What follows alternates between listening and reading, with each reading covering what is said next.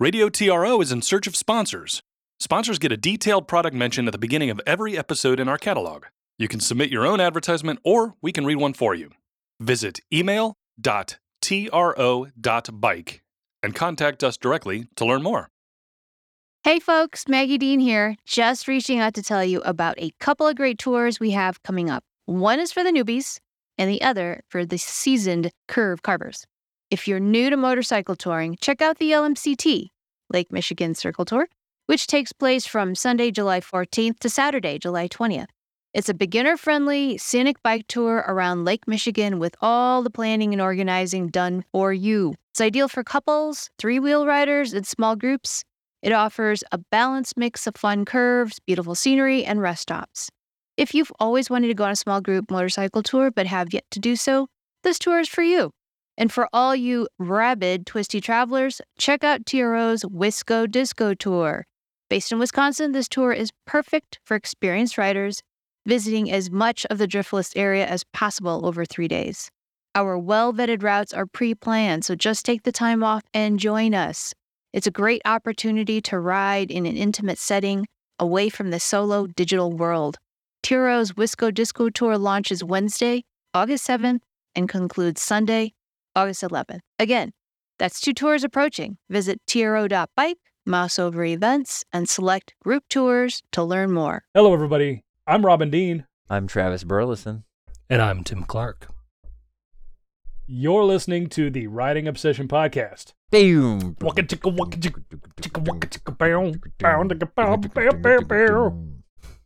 don't know. Are we going to keep going? The theme music.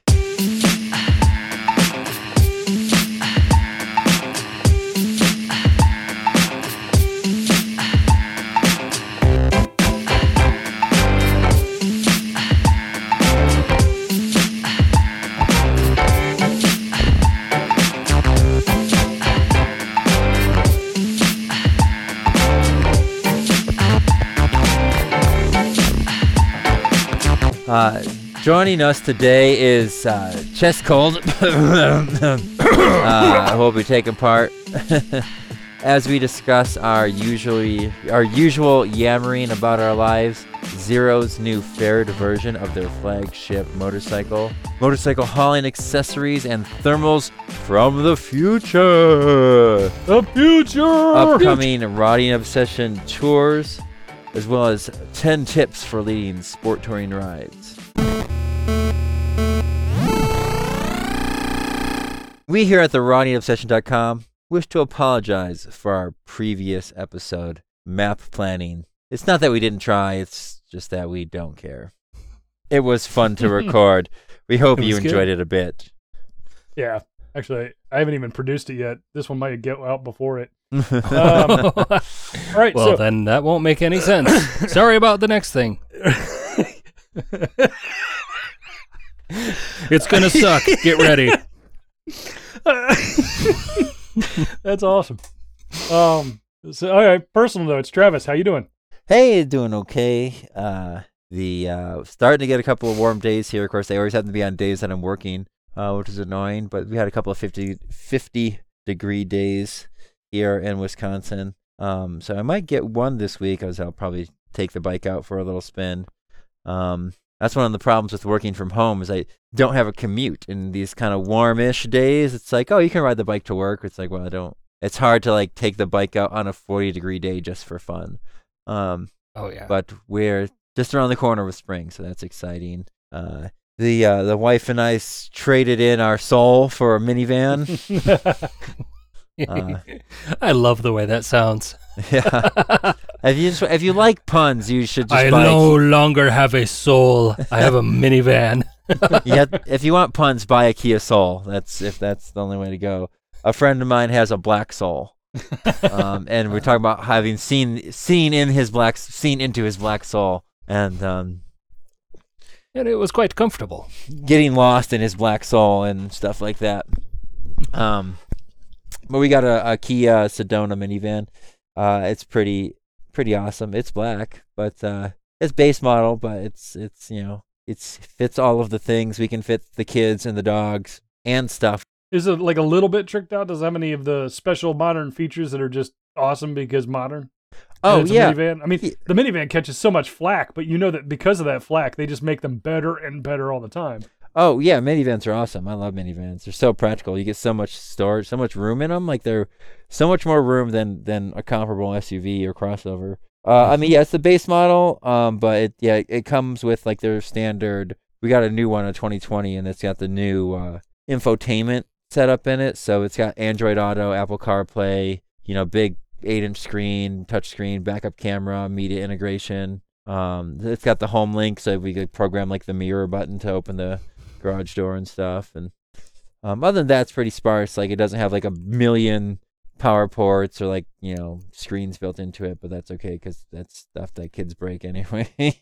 Right. But we can actually fit the kids, the dogs, and 2 adults and some stuff if we needed That's pretty to. good. Yeah, Yeah. it's so big. It's comfortable. It kind of sucks to park sometimes, but that's all right. Yeah. Other than that, with spring here, I'm looking to still sell the Kawasaki's. I mean, I have to finish the broken one still because it's been too cold to finish painting the gas tank. But once that's done, I can slap it together and get out the door. The other one's still for sale. I've gotten a couple of bites on it over the winter, but so if anyone out there in listener land's looking for a 2009 Kawasaki ER6N or 2 of them, reach out. I got them here in Wisconsin. Tim, what have you been up to? All right. Well, we did go ahead and go down to Chicago and buy that BMW C650 GT scooter we were talking about, and love it. It's really good. It's going to be very comfortable for Sylvia, so just that I can get her out on the bike with me, I'm happy. Yeah, man. And there was a bit of a snafu with the title. Eh. It wasn't in the paperwork. They didn't know where it was, and I still don't have it. And so yesterday it was nice. It was just above 50 degrees, and we went out on the bike. Totally illegal because we were past the 30-day temporary tag. And that's, Rebel without a cause. Oh my goodness. Yeah. So I've got to go and talk to them again. Did you get it from a dealership or was it a Did private get it seller? from a dealership. Yeah, I would Oh, never well. put up with that shit from a private seller. Oh yeah. It'd be Yeah, like- if they don't have the title in hand, yeah, you don't buy it. yeah. They'll figure it out. They know it's on them. But like I got the paperwork. I even have like the previous owner's name with the lien release, but for some reason the title just wasn't in the paperwork. So Yeah, I wonder if like Last- the bank didn't get it to the dealership or something or yeah. So this is the big beast. It's pretty good, and it behaves really well. Super chill on anything up to highway speeds, and even cruising down at about 80 miles an hour, you're totally happy on it. That's a twin? I mean, it's a 650, right? Yeah, 650 twin, and It's got that cone, that anamorphic thing going on with a CVT. the transmission. oh goodness, yeah, Yeah, yeah. It's got the CVT. It's got a enclosed bath chain final drive, Wow. and the clutch is a little slow and shuddery to engage, and that is honestly the only bad thing I can say about it. I wonder if that's just, have you ridden it in like not cold temperatures? Mm-mm. I bet the clutch is better when it's warm. Yeah.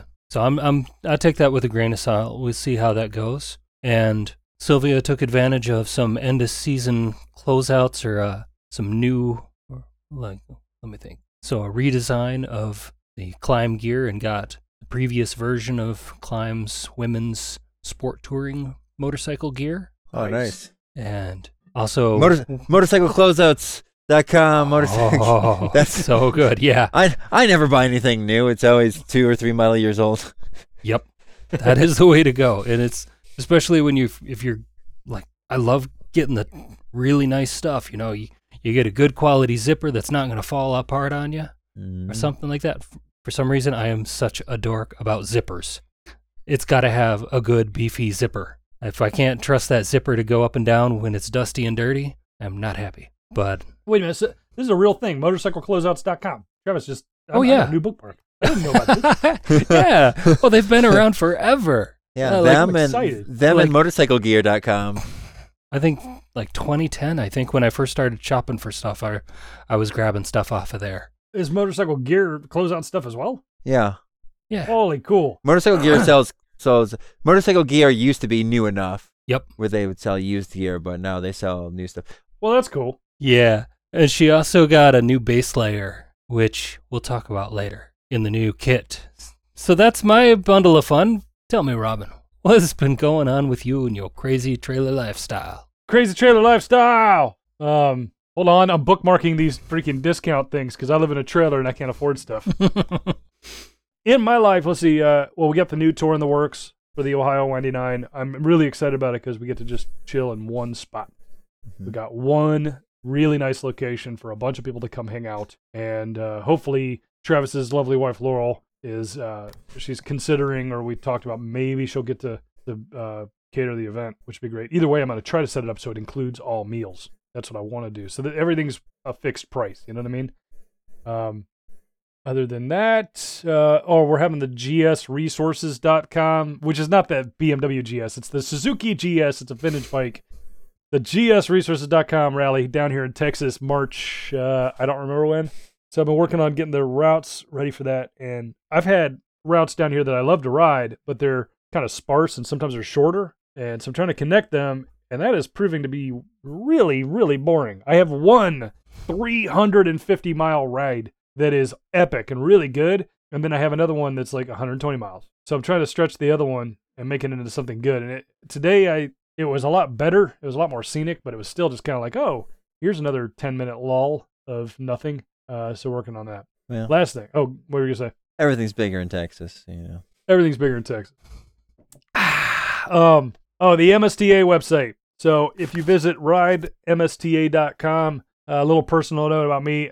My job, I run deanmultimedia.com. It's web development, copyright, that kind of thing. Well, we got asked to rebuild the MSTA website. That's the Motorcycle Sport Touring Association. So I've been rebuilding the ridemsta.com website, and I'm almost done with that. Only a couple little final touches to put on there before I go through the painful motions of instructing them on how to maintain it. That's going to be fun. And that's it. That's everything about me. That's everything about Tim, about Travis. Now, on to our guest interview. There's no guest interview this round, but we'd love to hear your motorcycle story. If you'd like to be featured on this podcast, record your thoughts to an app like Auphonic, AUPHONIC for Android or iPhone, and then upload the resulting file to SoundCloud and email us the link. We'll polish things up before featuring your tale and your voice and your words. So now we can just go on to segments. Travis, what year / make / model are we focused on today?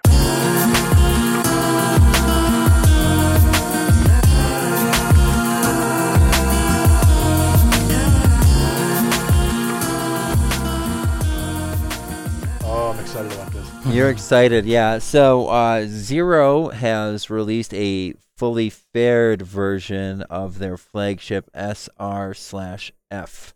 So that's the one. That's the one that came out. Was it a year or 2 years ago? The competitor to Harley's Livewire, but has had less problems and is less expensive. Better ergos. Yeah, every review. I mean, I haven't heard any complaints about the Livewire's ergos. We'll see what the long way up, whenever that actually comes out, when it gets out of post production here, has to say about that. But yeah, so the SR/F has been has had pretty solid positive reviews from the motorcycle press. The power has been amazing. The range has been, good. And I've put some links there to the different things, and they've done a fully fared version. Now, if you look at it, what I noticed is it still has, it's not like full on sport bike. It is a, sport touring or a sporty road bike. So it's got a full sport bike fairing on it, but it doesn't have like the low sport bike clip-ons. It kind of has more of like a Ninja, Ninja 650, a Ninja 1000 type profile. It's not a full tuck RR. It's a standard with a fairing. Yeah. Yeah, Like a modern standard. Yeah, like it was with a sportier riding position, but it's not a full rear sets, full clip-ons. Your knees are tucked, but they're not way back behind you. The bars are low, but they're not down on the triple clamp.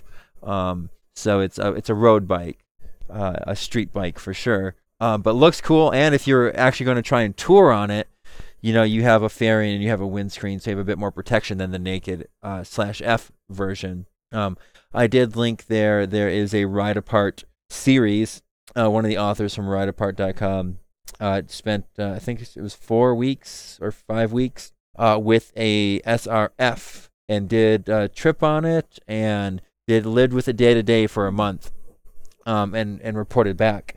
And it was funny because the big takeaway on that was range, at least in California, where there's lots of electric charging stations, is not really the issue. It's charging time. So if you... Ooh. Yeah. So it's actually better to get like the quick charger instead of the range extender. Interesting. Yeah, that's what, $1,000 upgrade? Yeah, and I mean it's not a cheap bike. It's like $20,000 plus if you start adding options. Yeah, it's like you're going to stop anyway, like you do. I mean, you can get 100 miles, 100 and something miles, no problem, right? Which is about as much as you want to do on a regular bike that's not a Goldwing anyway. But it's like, can you wait 20 minutes to charge, or do you have to wait 40 minutes to charge before you get going again? So she had a very interesting point. I thought that, the future maybe lies less in extending the range and more in making the recharge time faster, making it that gas tank fill up speed. So even if you can't go as far, if you can fill up faster, it doesn't matter. Yeah, I could see like a 20-minute stop would be very reasonable time period. Yeah. Have a cup of coffee, have a granola bar. But yeah, I mean, otherwise, it's the exact same if you compare it side by side with the SR/F. They're this exact same bike with different fairings on it. And of course, the SRF has had glowing reviews, and anytime you watch a YouTube video or someone riding one, they just go, whoa, and the power just blows them away. The power and the performance. So it's a cool electric bike. And I was actually looking at the rest of Zero's range. So even their base like S model, it's $10,000, right? Just not that much for like a mid-sized commuter. So No. So like if you were thinking about buying like an MT7, a Yamaha MT7, which I think is like $7,000. That sounds about right. Yeah. For $3,000 more, you could get a Zero S, which only has like an 80 or 100 mile range. But if you're primarily like city commuting on it, well, now you have one you don't have to do maintenance on, and you don't have to gas up. One moving part. And it makes 80 pounds. The S, the base, the small one, makes 80 pound-feet of torque all the way across the power band, right? Crazy. So Yeah. the flagships we're talking about, so the SR/S and SR/F make 140 pound-feet of torque. Such a That's nutty number. That's like Triumph Rocket 3 torque numbers. Yeah. In like a fairly lightweight, a 500-pound sport bike. Well, let's compare that. What is the Rocket 3 weigh? Over 600. Even the new one, which is like 50 pounds lighter, is like over 600 pounds. It's got a 2.3 liter internal combustion engine. That's a lot of motor. Yeah. Whenever we talk about electric, I always bring up the fact that they're working on the new battery cells. I was talking with Jeff Alford, who is the coordinator over at Total Rider, which is an MSF school here in Austin area. And he and I were sitting down at lunch talking about the electric stuff. And I guess at one point a Zero let him down. He actually got stuck on the side of the road because it went out of battery before they told him it would. Oh. But we started talking about range specifically, and he knew the term. What is it called where you use pulverized glass? There's a name for that. And he was familiar with this tech already. The man is, he's a Marine and military, so who knows. But the point is like that eventually we'll have the range we need. I think it's supposed to multiply the available range by as much as 4 times. So if you had a 150-mile range machine, you're looking at I don't need that much range in a given day. I'll plug that into my freaking hotel room after I'm landed, you know what I mean? Mm-hmm. Projected range for the SR/S and /F is 161 miles. I'm assuming that is under ideal conditions. So it's 161 city. Yeah, it's city commuting. In 99 highway at 55 miles an hour with a combined of 123. 82 miles range at 70 miles an hour. Which is not great. I mean, we need to up that quite a bit. Yeah, I mean, again, depending on what you're doing, right? Like, are you going to go out? So, like, you get a flagship sporty bike like this. It's $20,000, but assuming you have the money. Yeah. You go out, you blast for an hour and change on some curvy roads. You stop at a cafe or gas station or whatever. You plug it in for 20, 30 minutes, have a cup of coffee, do whatever. Go out for another hour, come home. Like, it's totally doable, right? I mean, yeah, there's no electric equivalent for a Goldwing. Or even for, Robin's, R1200 RS, where it's like, oh yeah, I'm gonna drive 500 miles today. There's just it doesn't exist yet, and even in automotive, like, you can kind of do it in a Tesla if you string your superchargers together right, but you can't just go wherever you want. But anyway, I mean, too, you compare this to its biggest competitor right now, which is probably Livewire. I think it looks better. Not that Livewire doesn't also look cool. I kind of like this one a little bit better. I do like the Livewire. It looks less muscle bike and looks more sport bike. I mean, the Livewire looks, but it looks like a naked muscle bike, especially with the S with the fairing. It looks like a kind of like a Ninja 1000. It looks like, I love that. It looks like a leaner Ninja 1000, the way the shock is and the big gap between the tail section and the rear tire. And it costs less and seems like it'll probably perform better. Just as a side note, Shockra, SHOCKRA, that domain, because I intend to turn it into a website that's about electric conversion kits. So stay tuned for that. That's something I'm going to build here. Hopefully over the next winter, I'll be getting that sort of situated so that we can take a Hulk of a bike and make it into an electric machine and provide people with details on how they might want to go about doing that without any any insurance liabilities. So there'll be a hell of a sign-up page. This site exists for educational purposes only. Yes. Entertainment purposes only. What you do with it is up to you. Now pay us money.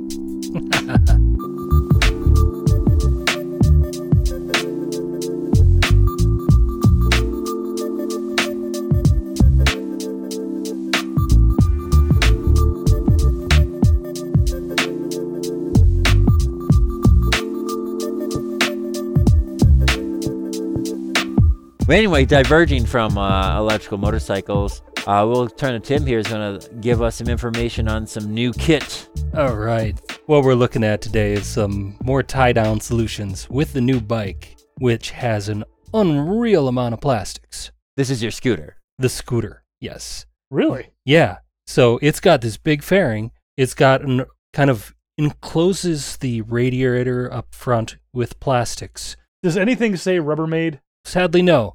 That would be fantastic.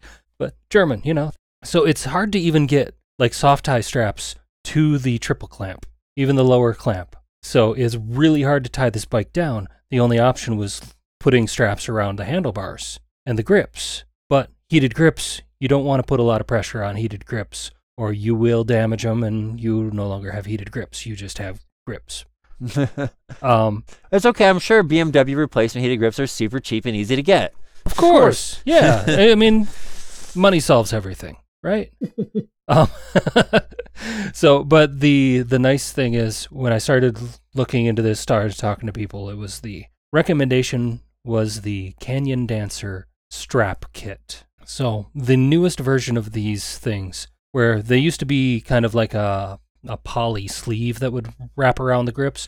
Now it is a. You got the links here. Should I open up the bar harness or the strap ring? So the bar harness is what we're talking about first. Okay. Yeah. So these are basically like thermoplastic molded cups that completely encase your grips. Yeah. So low pressure contact. So they're not going to damage your grips. And the way the straps end up getting hooked up, the stresses are more lateral across. So it's the cup on the right is actually being tensioned on the left. Okay. And the one on the right, and the other way for the other side. It's a balanced load. Is what you're saying. Yeah. So instead of a downward pressure on the grips themselves, you're getting an inward pressure across the bars. So you're not going to do damage to your heated grips, and it keeps the straps out away from the plastics. And they're really reasonably priced. I think the ones I ordered were like $30. That's pretty good. Yep, and they come sized depending on how wide your bars are.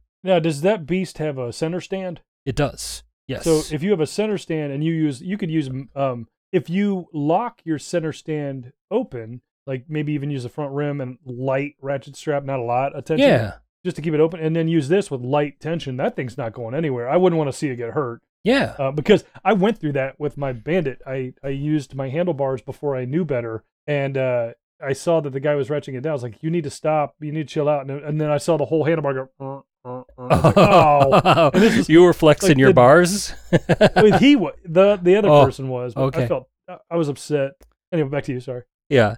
So that's one of the possible solutions here. So the other is the strap ring. So what you're doing with the strap ring is you are pulling one of the lower triple clamp bolts and slipping this. It's basically like a figure 8 loop. So the smaller loop goes underneath your triple clamp bolt, and you torque it down normal. And then you can use that larger ring, and you can slip your hook from your ratchet straps down.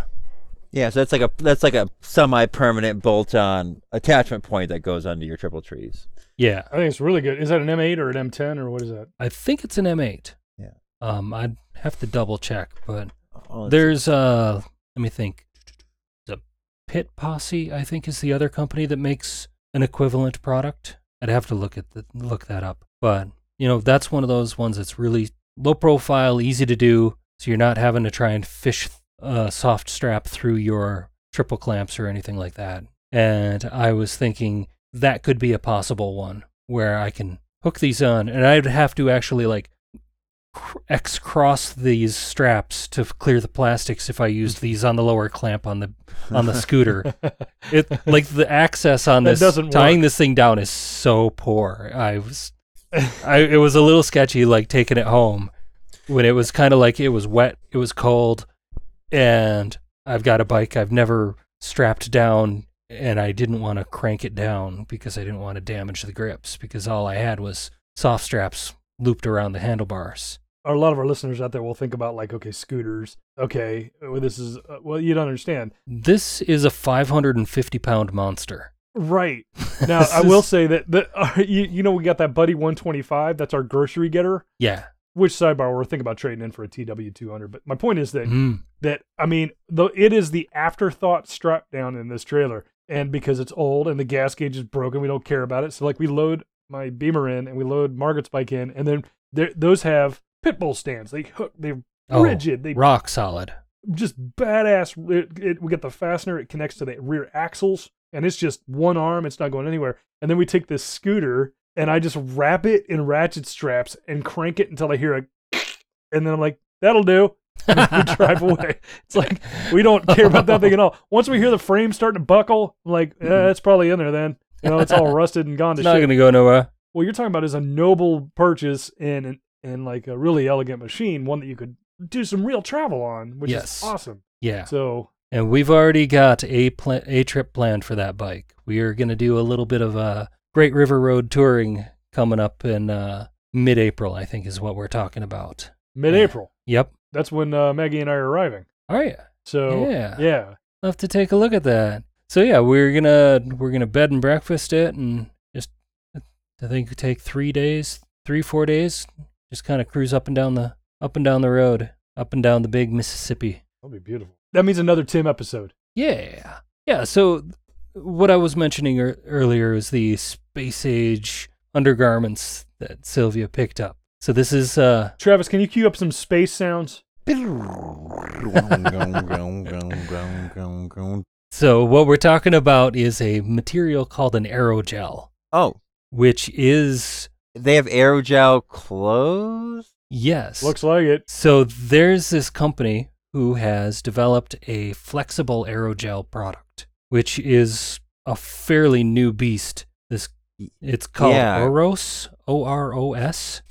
Travis, the link is right there in the outline. Yeah, I know. Well, it's like, for people who don't know what aerogel is, it is insane. Oh, but it's been like, it's very, very stiff and rigid, and it like shatters. Yes. But it's like, oh, wow. Like you can put like a 1/4-inch thick piece of aerogel on your palm and take a acetylene torch to it, and it won't burn your hand. Oh yeah. You could hold it there for a minute, and it will not. The insulating capabilities of like a pure aerogel is unreal. It is total space age crazy shit. Yeah. So then, Tim, is this the same caliber, or tell me more? Now, they don't publish the numbers, of like thermal permittivity. I don't know. Yeah. Yeah, it looks like it is like a polymer fabric, so it probably won't be fireproof, but it has super insulating properties. So we went out on Sunday, and we went down about to the lower shore of the elegant Koshkonong to a supper club down there. And we were out and about, probably put on about 95 miles in 50-degree weather. And it was, if you're not dressed warm, you're going to get all the heat pulled out of your body. Oh, yeah. So air extracts it, right? Yep. Yeah, at that point, it's like, if at 50 degrees, you can't have any air moving against your skin. If you have clothes that will compress, you will at that point be conducting heat out, which at 50 degrees can still be, after an hour or so, you're going to be cold. But her report was that even though she was cold, she got really cold, but any of the area covered by the panels was fine. So they put the aerogel in, and they just kind of like strategically locate the panels where they're not going to flex too much.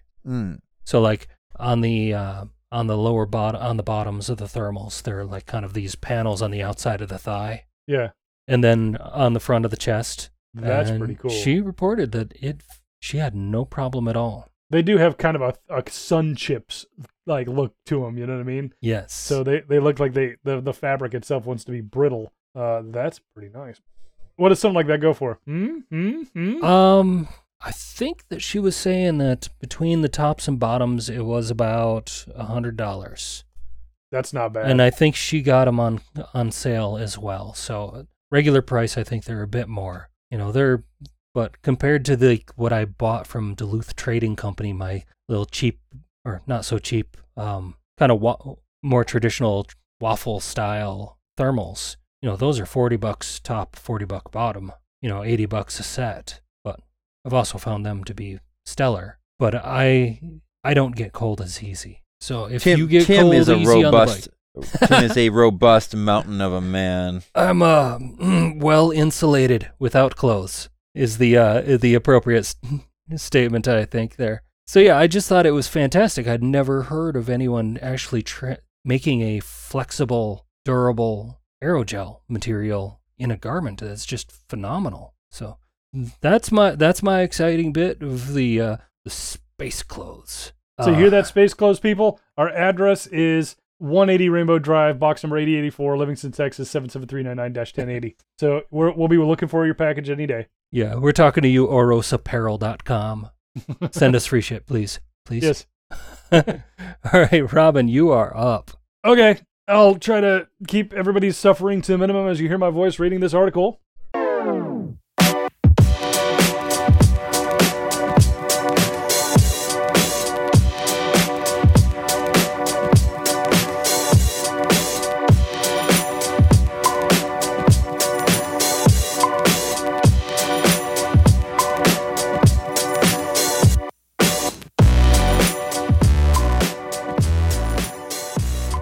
It was written by Brian Ringer. I intended to read it last time, and then the whole thing went to pot. So, this is another Brian Ringer spectacular brought to you by the Ringer of Brian's. 10 Commandments for the ST Ride Leader. That's 10 Commandments for the Sport Touring Ride Leader. Tim and Travis, you guys are my backup singers. So, all right. Riding motorcycles is pretty much the most fun and interesting thing you can do while wearing waterproof pants. And it's even better with other people. For both group riders and ride leaders, nothing beats grinning and babbling like idiots with like-minded motorcyclists after reeling a particularly tasty tangle of twisties. Thanks for making that easy to say, Brian.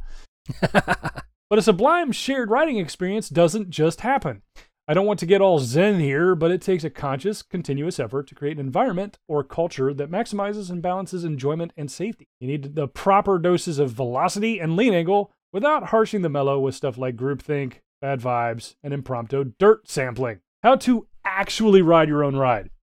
A lot of people ride by themselves most of the time, so that's what they're used to, and that's when they're safest. The goal of a group ride leader is to recreate that familiar experience as much as possible, yet keep the elements that make riding with pals so much more fun than soloing. The usual advice along these lines is ride your own ride. That's straight out of MSF, if I remember correctly, but I cannot represent them, even though like most good but vague advice that's hard to follow. To put, quote, ride your own ride into action, each rider must do two things: minimize distractions and eliminate deviations for themselves and others. Travis, what are distractions? Distractions are anything extra a rider has to think about or work around. Are they watching their buddies and not the road? Trying to remember and interpret a bunch of hand signals? Worried the rider in front is going to the low side? Getting hangry? Does their butt hurt? Hangry. Are they bored spitless? Scared spitless?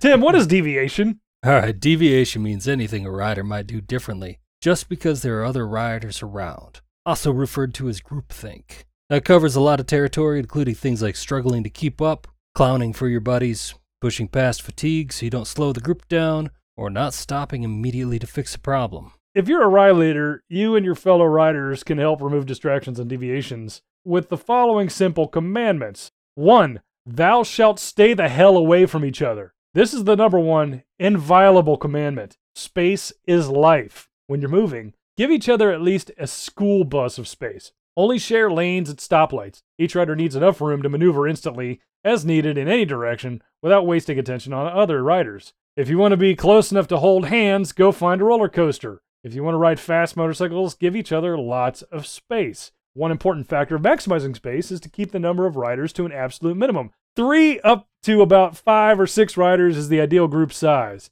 With more than that, things can start to get cumbersome and you run more risk of damaging each other. For example, U-turns get exponentially more awkward as you add riders. All right, let me interrupt here real quick. This photo you've got in here, Which one? this is not an example Oh. of, this is the one, me following you in the corner. This is Yeah. not an example of giving space. This is me and Robin feeling very comfortable with each other. This is professional riders on a closed course. This is, how fast were you going in that corner? And you are taking a picture one-handed. Oh, absolutely. Yeah, and this is we were going exactly the speed limit, and it's a closed Yes. course that happens to have 2 yellow lines down the middle. Yeah, and the camera is mounted to a drone, an unmanned drone that's following Robin. Mm-hmm.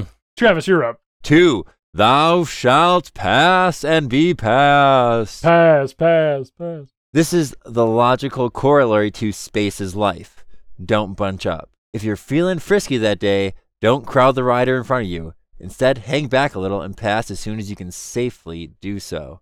If you're feeling a little mellower, keep half an eye on your mirrors for frisky folks behind you, then move over and enthusiastically wave them around as soon as it's safe and enjoy the show. Soon, everyone is sorted into the pace they prefer that day, and you'll have a lovely spectacle of a line of riders spread out, and the spaces between them will gradually get wider and safer. Tim? All right, number 3. The number of hand signals shall be only 3, and 3 shall be the number of hand signals. 2 hand signals is not enough. 5 hand signals is right out. And you shall not stop at 2, excepting shall be passed immediately to 3. All right.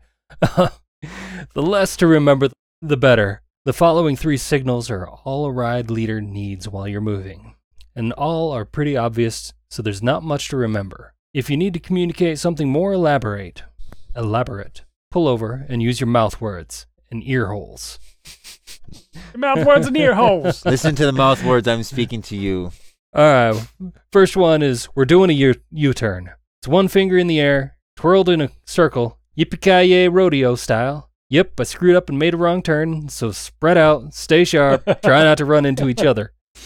This one is necessary, and I've always needed it a lot, because usually I realize I made a wrong turn pretty quickly, so everyone's still a little bunched up. U-turns are somewhat surprising moves, so this is one essential signal everyone needs to know. And keep in mind that everybody turns around in a different radius. Yeah. You got your guys on the dirt bikes, they're going to spin around and stay in their own lane. And then if you got the guys with the sport bike with the super narrow steering lock, they are going to have to do a 20-point turn. Or an FJR. Yeah. We always have one friend who requires that they lay the bike on its side before picking it back up during the U-turn process. Yes. All right, and the next signal is, yo, we're going that way. And signals are not normally needed for turns. That's why we have, turn signals. But once in a while, it's not obvious, or you're coming up on a hidden turn, or you're at a 5-way intersection or something, so you have to resort to pointing. If you're turning left, point to the left with your left arm. If your plan is to turn right, left arm straight out, elbow at 90 degrees, hand straight up. And then pass me, you magnificent beast.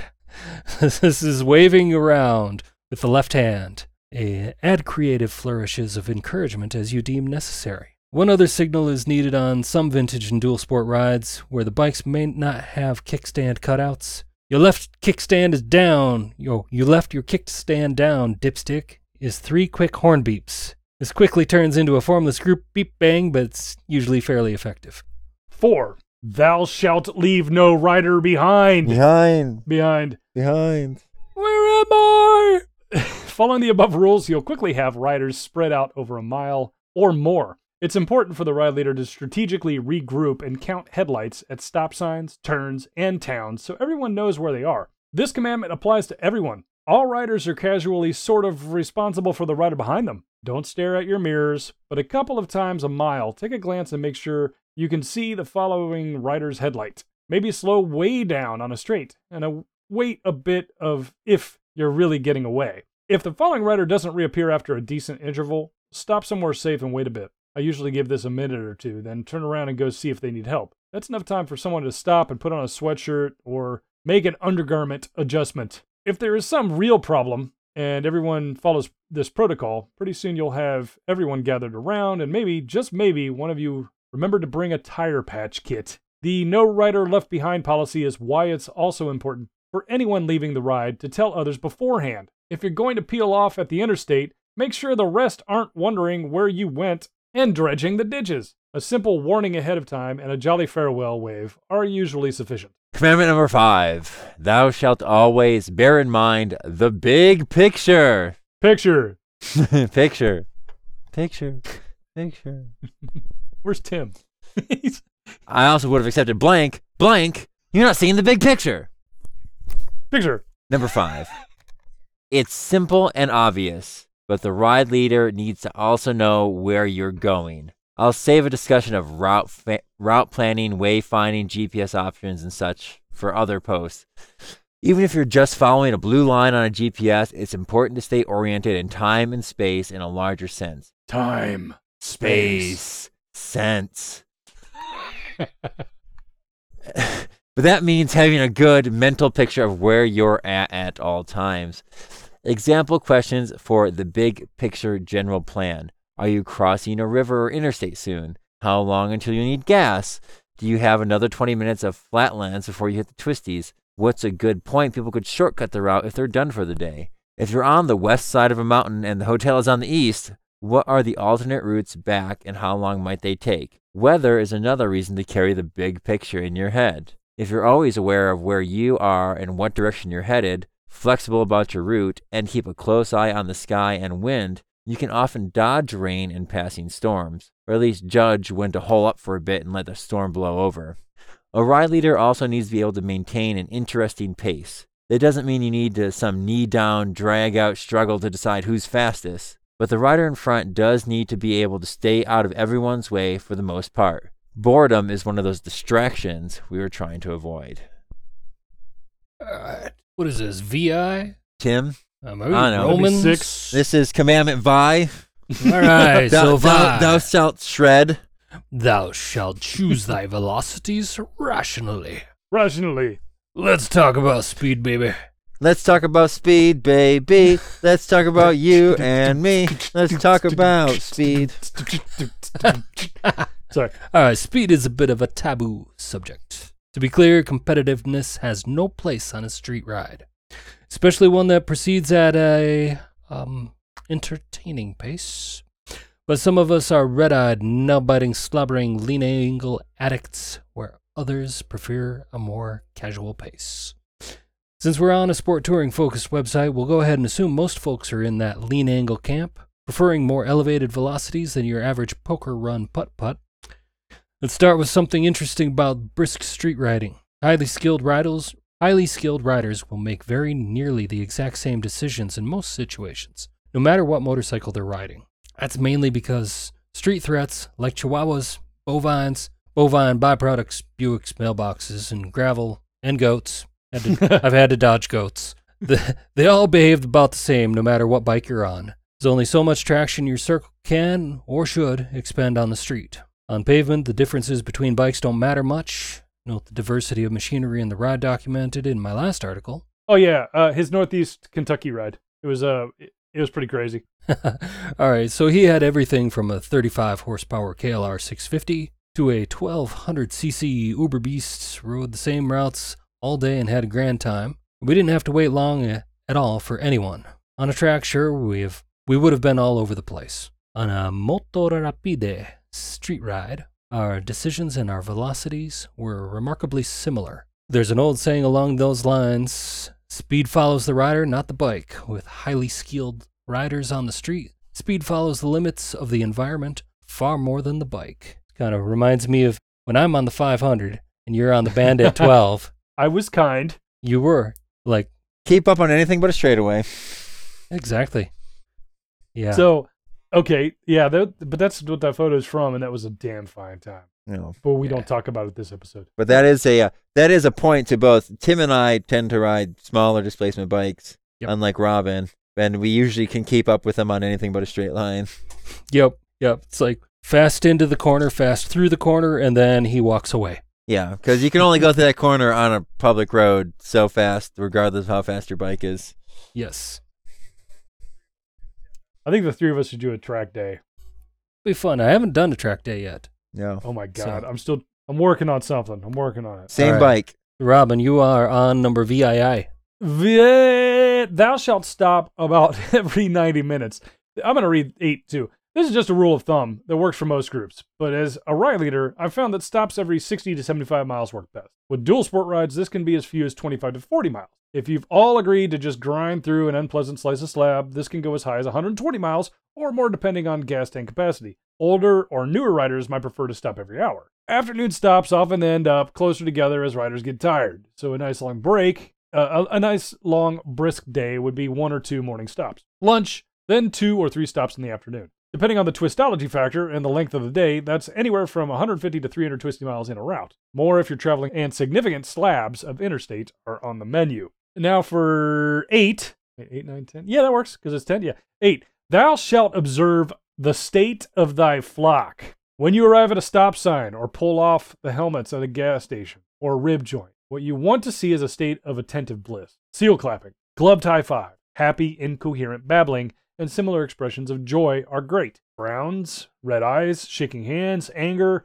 1,000-yard stares, and corn stalks caught in the frame are danger signs that need to be addressed immediately. At stops, ride leaders should quickly and quietly check in with each other. Mention the probable time to lunch or the hotel. Make sure they're safe and happy. Ask riders you know well to keep an eye on things too. Also be aware that heat, cold, and rain also add to the, quote, emotional load and stress each rider feels. Adjust your plans as needed. Emotional danger signs include Mistakes. Obviously, you can't spot riding errors from up front unless things go really wrong, but there are still signs. Maybe a rider who suddenly slows way down, keeps looking at or fiddling with their bike, or looks shy, isolated, or angry, is starting to make mistakes and needs a break. Often riders who have scared themselves will say things like, "Man, I almost lost it back there," or start asking how far more often if they're getting tired. Pay attention to other riders. Oftentimes, a rider having trouble has a buddy who hangs back with them, and sometimes other riders will express concern. Harshing the mellow. If someone is getting upset or mad at you or others, it's a giant red flag. Time to stop immediately and address the situation. Even if it gets personal, bear in mind that anger is often how fear is expressed. Most often, anger or other negative vibes stem from a rider who's in way over their heads in some way. They're trying too hard to keep up, or maybe they're tired or hungry or lost. Watch for changes in mood, isolation, shaking hands, loud complaining, and similar signs of emotional distress. Fatigue. Watch for signs of exhaustion, like helmet down on the tank at stops, red baggy eyes, or flopping into the grass at filthy gas stations. Ew. Sometimes it's a side effect of strong beverages the night before, or they had trouble sleeping. Time for a rest, some hydration, and maybe some caffeine. And last thing we want to look out for is discomfort. If you start seeing more squirming and stretching at stop signs or riders standing up to ease their aching buns or doing pee-pee dances, it's likely getting time for a stop. Watch for signs of increasing discomfort as the day wears on and try to space stops a little closer together. Tim, you want to take on commandment number 9? All right, I'm taking number 9. Thou shalt freely offer and encourage tap-outs. As the route allows, make sure you mention possible shortcuts to the night's lodgings whenever possible. Maybe you're crossing an interstate, or you're just about to start a loop you could cut off. If a rider or the whole group decides to tap out, applaud their wise decision, give them directions and or a map, and maybe assign them a beer shopping list. We all hate to miss good riding, so when a rider decides they're done for the day, they have a damn good reason. Thou shalt keep thy flock informed. Informed. Informed. Some people want maps, GPX tracks, turn lists, and prefer to know exactly where they are and how far they're riding. Some prefer to bliss out and just enjoy the zen of the moment, trusting you to lead them wisely down twisty paths. Most are somewhere in between, so gauge what they want to know and adjust accordingly. After a few hours, most riders start wondering when and where lunch will be, and later in the day, most will want some idea of when they'll reach the hotel. I normally also carry a few copies of paper maps. They're handy for giving directions to tap-outs. Showing a map is also a good way to make riders more comfortable with where we are and where we're going. It's best if every rider has a paper map and some basic ability to get back to the barn. Great riding often means poor cell coverage, so don't count on the phone to navigate. Although I will interject, the GPS antenna on your smartphone is completely independent of its other antennas, so if you downloaded digital routes to your phone for offline use, there's no need for cell coverage or a data connection. Hey, that should just make you feel that much more comfortable. All right. Who wants bonus commandment 11? I'll take it. I'll turn this up to 11. Yeah. Bonus commandment, it goes to 11. Lawyers gotta eat. Here's a handy, rapid, rural riding pro tip. Time for lunch and you're in the middle of nowhere? Scan the horizon for the largest water tower. Nearby, you'll find a town, often the county seat. At the center of that town will be a town square and the county courthouse. Across from the county courthouse will be at least one excellent local restaurant that has been catering to the local legal profession for many years. Leading a sport touring ride is always challenging, but there's also always interesting and rewarding, and happy grinning and babbling of my fellow lean angle addicts seems to make it all worthwhile every time. I'm going to redo that last paragraph. Go ahead, do it. I'm leaving the bad one in there too, though. Go ahead. Sure. Leading a sport touring ride is always challenging, but it's also always interesting and rewarding. And the happy grinning and babbling of my fellow lean angle addicts seems to make it all worthwhile every time. What are your favorite ride leader methods? These are a few solid riding tips for leading a motorcycle ride. What might you add to group riding and safety? How would you go about it and why? Your input is invited. We want you to post an article. If you want to post an article to the ridingobsession.com, visit theridingobsession.com/contribute. And that was by Brian Ringer. Brian Ringer is a big idea guy, wordsmith, branding expert, and vintage motorcycle enthusiast. He's led countless rides and is a GS Resources super site moderator.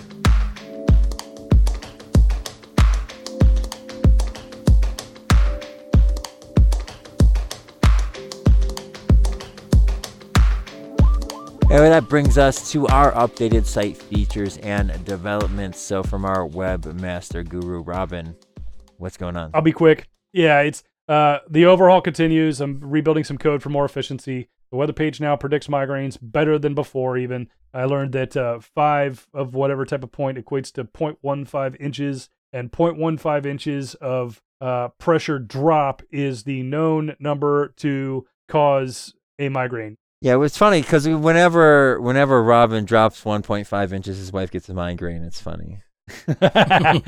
So, and then the maintenance logs are back up and running, and there's some mods still needed for that, but it's beginning to happen. Listener question. This one, we're going to keep this quick. I'm going to read this because I answered this on Facebook telling this guy, you know what? Freaking wash your tires and do a track day, or go take an at-speed course. My problem is that when the dealer, he initially posted about how he wanted to scrub in his tires. Can anybody tell me where there's a parking lot where I can go lean my bike back and forth and scrub in my tires? And I informed him that 1, that doesn't do anything for stiction. 2, the way you heat up tires, that's not going to happen in a low-speed environment. You have to be going faster. And 3, he might want to consider signing up for something that brings his confidence back. So the deal is, his motorcycle dealer installed new tires. They use some sort of lubricant to get the tires on the rims. I'm thinking they use like Vaseline or syrup. Yeah, I mean, that's the thing. So, I mean, if you take it to someone who knows what they're doing, they will use some sort of bead lubricant. That's usually water soluble if they're using the right stuff. Two, it's just on the bead and on the rim, so it shouldn't touch the contact patch of your tire at all. The thing is, and two, with most, I mean, pretty much every modern tire, there's no, release agent. Like modern rubber releases from the modern molds without any sort of interference of a release agent. The problem with new tires is that, one, they're new, so they are relatively smooth unless you're getting like the Continentals that have their like snake skin or whatever they call it, where it's rough from the molding process.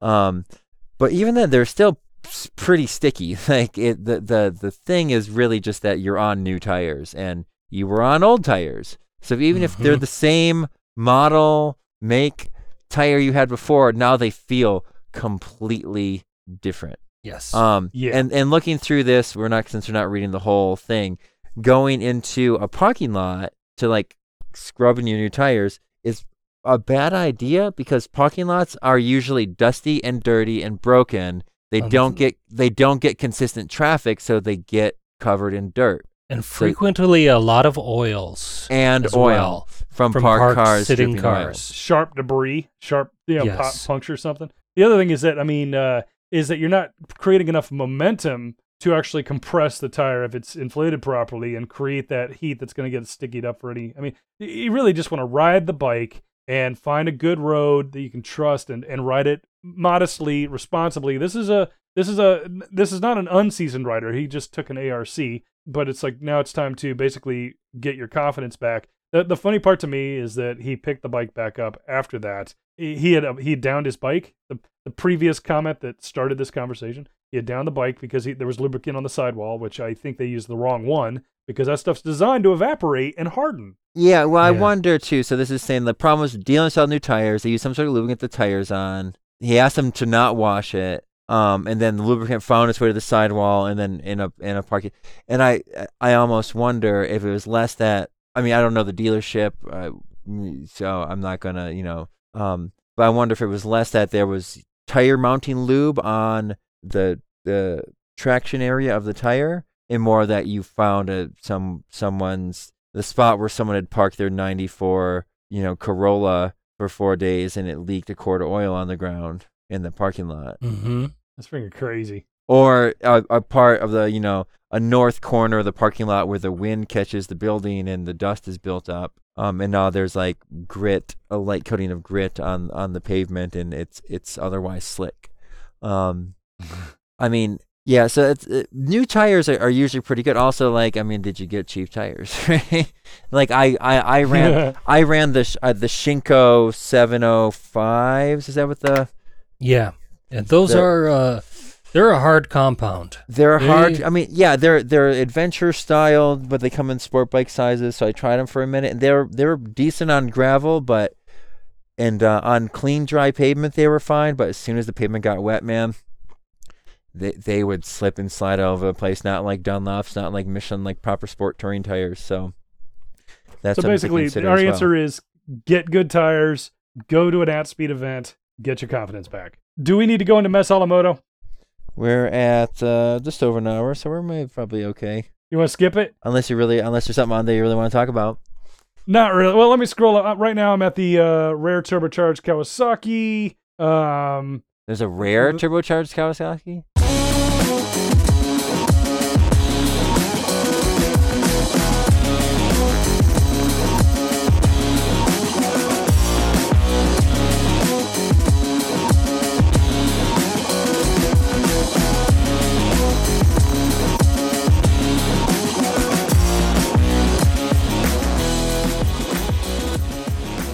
Well, here, I'll share my screen. That way my audio will go out and people won't have to hear my voice. Hold on here. 1 second. So, here's this. We'll waver through it real quick, and I'll post everything to the site. Mm-hmm. I am posting. There you go. Tell me if you guys can see that. Yep. Okay. No. So, You got the rare turbocharged Kawasaki. How far back are you here? This is February 5th. Ooh, all right, I'm scrolling down. Oh, okay. February 5th, you'll see a red Kawasaki that looks like it's made out of a wedge. Oh yeah, like an '80s thing. Is that a turbocharged original R2 or whatever with the man?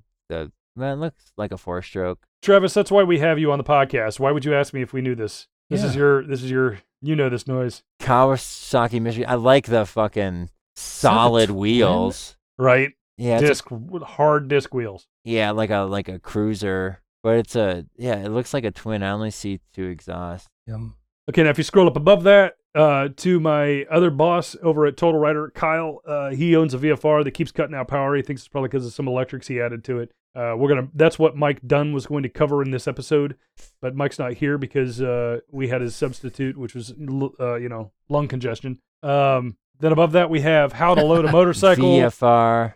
Oh, Yeah. How to load a motorcycle. Then above that, we got the rally coming up. Above that, the cardboard Ducati, which that's pretty creative. Yeah, it's a pedal bike with cardboard bolted on it to make it look like a Panigale. Come on, you got to do that for your kids. And then we have a There's GIF that pushback. no, Neil posted. Never mind, Neil posted it, and it links to another site. I didn't do that. The Greg White posted someone can't see anymore. Let's see here, scrolling up. Oh, so Sean McKellen saw SR/F out on the road. Then he's the one that mentioned the SR/S, which is the reason for all this shit. Oh yeah, wow. I wonder where was that? Where does he live? He's moving all over the place. He's working for Can-Am now. Oh, that's like there's a lot of bikes right there. It looks like it's the U.S. somewhere, California. California plates on those bikes. Quite a he's selection traveling everywhere. there. So yeah, Tim, he's in charge of marketing for them now, is from what I understand. He's part of their marketing team. Oh, cool. Cop staying on a motorcycle, riding a ticket to a monster truck. And then some free Indian T-shirts. The Batman bike. Yeah, so the new Batman film, there were some spy shots leak of him on a bike in a graveyard, and it's got I think faux boxer cylinder heads on it, like a faux boxer 4-cylinder. But they're high. Yeah, they're kind of high, and there's 2 exhaust pipes on each side, and his knee is on the header, or his knee is on the head, so there's like no way. Very comfortable. Yeah, Yes. but I think it is a live wire. Okay. I think it's just disguised? I think it's a live wire with some Hollywood bits on it. Like it's got the little short upside down forks, and it's got the blocky interior. I think it's a live wire that they just Hollywooded up. Nice. Okay, so then Mike Dunn posts, I have a pleasure room. Do you want to see it? And it's a picture of a room full of motorcycles. Is that Barber? There's a Formula 1 car in there too. Maybe. It may be. There's a place in Dodgeville, Wisconsin that is kind of like this. It's beautiful, but it's mostly cars, not bikes. The rally stuff, and that's it. That's the Super Slick Ultra Badass Motorcycle Mega Positive Incredible Power Mess a la Moto. It's super slick, ultra badass. And as a sidebar, it's incredibly powerful. Also, there's motorcycles. Incredible. So fucked up.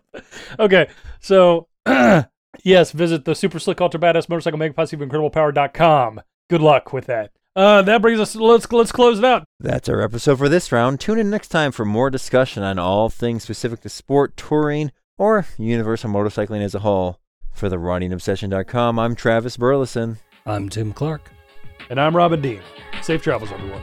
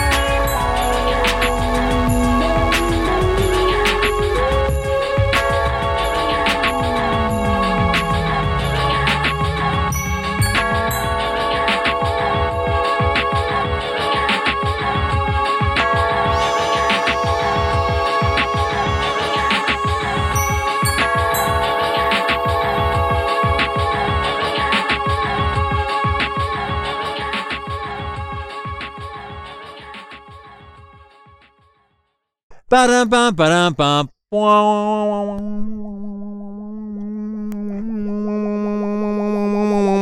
Yeah.